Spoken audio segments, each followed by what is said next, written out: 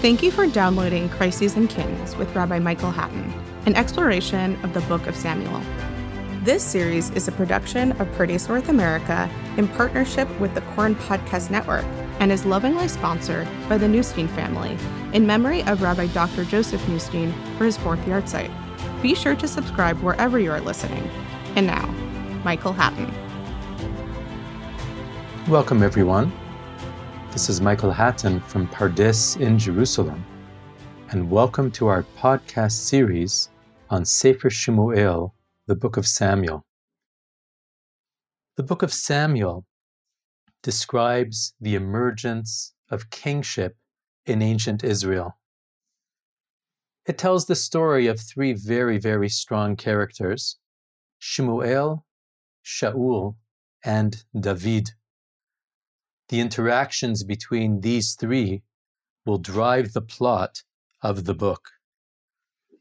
The Book of Samuel is part of a much larger frame, composed of four biblical books: Yehoshua, Shoftim, Shemuel, and Melachim.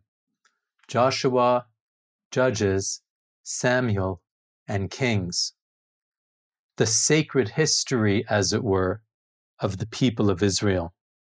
These four books may be described as telling the story of the rise and fall of the first Jewish commonwealth. The book of Joshua describes the entry into the land and the beginning of the process of settling it. The book of Judges introduces us to many trials that the tribes of Israel face, disunited and very much subject to outside and external threats, and of course an internal threat as well, which is the attraction of idolatry. In the book of Samuel, the tribal confederacy will give way to the national identity fostered by kings. And it's in our book that we will first make that transition. And finally, the Book of Kings will continue that story as the Davidic line rules over the people of Israel.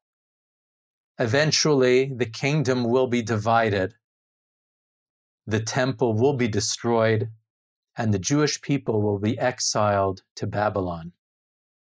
That will be the end of Sefer Melachim, the Book of Kings. In total, these four books, Yehoshua, Shoftim, Shemuel, and Melachim, cover a period of almost 1,000 years. And in terms of the timeline associated with each one of these books, they are not the same. The events in the book of Joshua cover a few decades. The book of Judges, almost 4 centuries. The book of Samuel, a few decades. The book of Kings, almost 4 centuries. Sometimes a biblical book will therefore focus on depth. The characters described in it will be described at length. That's true of Yehoshua and Shemuel. Sometimes a biblical book will focus on breadth. It will be formulaic. The events might only be described in outline to give us a sense of the age. That would be true of the book of Judges and the book of Kings.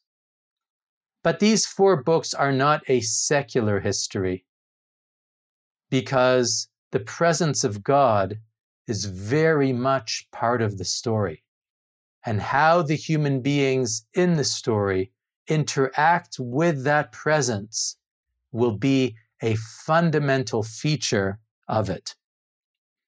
In the book of Samuel, of course, we will eventually be introduced to David, king of Israel, who is actually perhaps the most storied individual in the Hebrew Bible.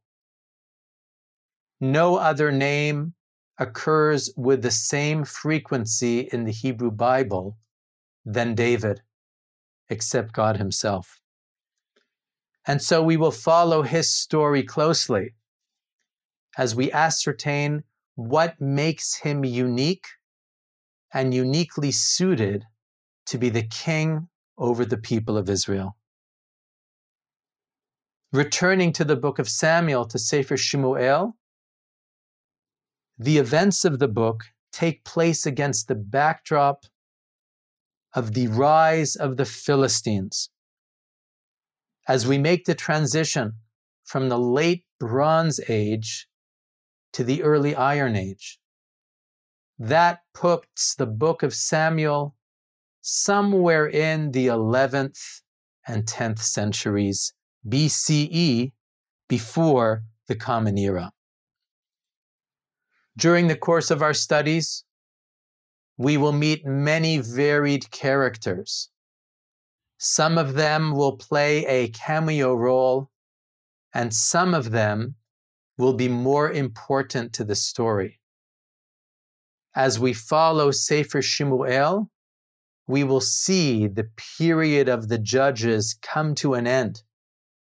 Samuel representing the final judge, really, in the series, and the beginning of the kings with the rise of Shaul and then David.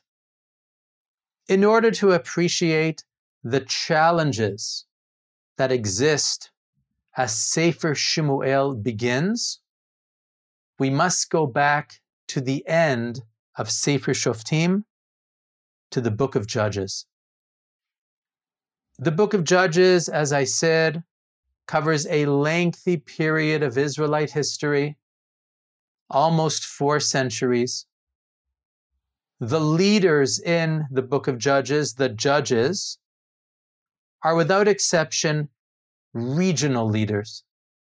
They do not exercise rule over the people of Israel, but only over their tribe and perhaps other tribes that are allied. In other words, the leaders in Sefer Shoftim are tribal leaders. The people of Israel are arranged into a tribal confederacy. And in the book of Judges, tribalism reigns. In tribalism, my loyalty is to the family and to the clan, not to the nation. In tribalism, my perspective is narrow. My concerns are sectarian. Tribalism can be a destructive force that disrupts the unity of the people. And in fact, that is more often than not how it is expressed in Sefer Shoftim. As the book of Judges comes to an end, tribalism reigns supreme. The final events of the book describe the extirpation just about of one of the tribes of Israel, the tribe of Benjamin, at the hands of the other tribes. So one of the great challenges existing at the time that Sefer Shemuel begins is the burning question of how to foster unity, how to bring the people of Israel together as a people, how to nurture their national identity, how to encourage them to discard their tribal perspective. But there are other challenges that Sefer Shoftim describes. The people of Israel entered the land, and there was already a majority culture that was in place. The culture of the Canaanites. Idolatrous and immoral and overwhelmingly attractive. And so the people of Israel, the tribes of Israel, often struggled with maintaining their loyalty to the one God and his moral demands. So besides the challenge of disunity, there is also the challenge of idolatry and immorality and bloodshed that colors the final events of Sefer Shoftim. social upheaval, and a leadership vacuum. In short, by the time Sefer Shoftim comes to an end, it is clear that the system of a tribal confederacy, occasionally overseen by regional leaders, that can never inspire for long, it is clear that that system is exhausted and broken, and a new system must take shape. As Sefer Shemuel begins, a new model is desperately needed. A new leader who can begin the process of uniting the people of Israel.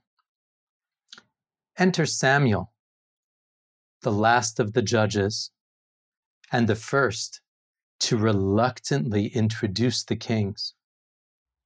Samuel grows up in the shadow of Shiloh, where God's Mishkan, his shrine, is located.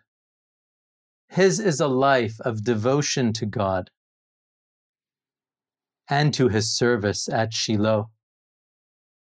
And Samuel is a judge who is devoted to the people of Israel. In many ways, he represents everything that the judges of the book of Judges never were.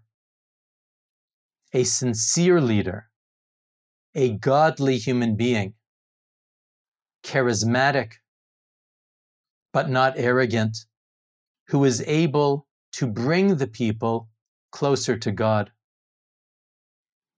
It will be said of Samuel that he judged the people of Israel as long as he lived. And in chapter 7, as his career as judge nears its end, the book reports, each year he made the rounds of Beit El, Gilgal, and Mitzpah, and he acted as judge over Israel at all of those places. Utshuvato haramata kisham beito. He would return to Ramah, for his home was there, and there too he would judge Israel. Vayiven sham mizbeach lashem, he built an altar there to the Lord.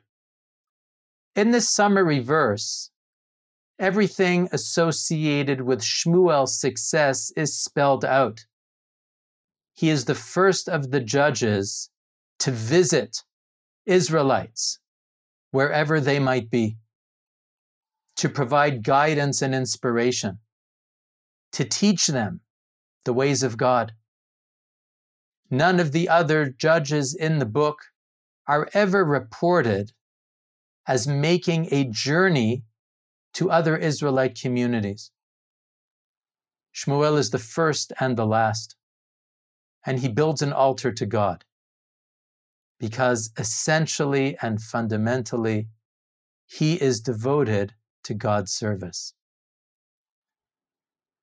Shmuel is the last of the judges, and with the end of his career, an era ends as well, and a new era begins.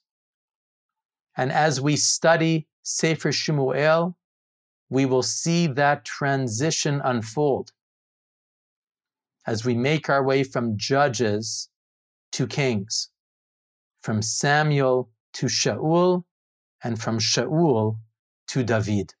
We will discover along the way that while judges may not be the most effective form of government, monarchy also has its challenges. The Tanakh is ambivalent when it comes to monarchy and whether or not it is an ideal form of government. Like all the other forms, we will discover that it has its contributions as well as its limitations. The goal is to familiarize the listener with the major events of each chapter or unit and the larger perspective provided by the surrounding material. Each of the podcasts will attempt to shed light not only on the details, but also on the larger themes. And most of the podcasts will also highlight a meaningful and relevant takeaway message for the listener. Listeners are encouraged to prepare the primary material from the book of Samuel from one podcast to the next. But I make no assumptions. The podcasts will also be accessible and meaningful to listeners who are not able to prepare ahead of time. We will draw inspiration not only from the words of Tanakh, but also from the teachings of Chazal, the ancient rabbis in the Talmud and the Midrash, the medieval commentaries, as well as the moderns. And it is hoped that the study will prove to be inspirational and meaningful for all of us. Next time, we will be considering the opening chapters of Sefer Shmuel, of the first book of Samuel, as we meet our protagonists, Elkanah, Hannah, and their beloved child, Shmuel. This material will help familiarize us with some of the issues that will be central to our discussion. We will enter the portals of the house of God at Shiloh. We will meet the priests who minister there. And we will ask ourselves the question, what is the kind of worship that God desires? Thank you again for listening to Crises and Kings with Rabbi Michael Hatton, a production of Pardes North America in partnership with the Koren Podcast Network. If you liked what you just heard, please give a 5-star review wherever you download your podcasts. And don't forget to subscribe so you never miss an episode. Thanks for listening.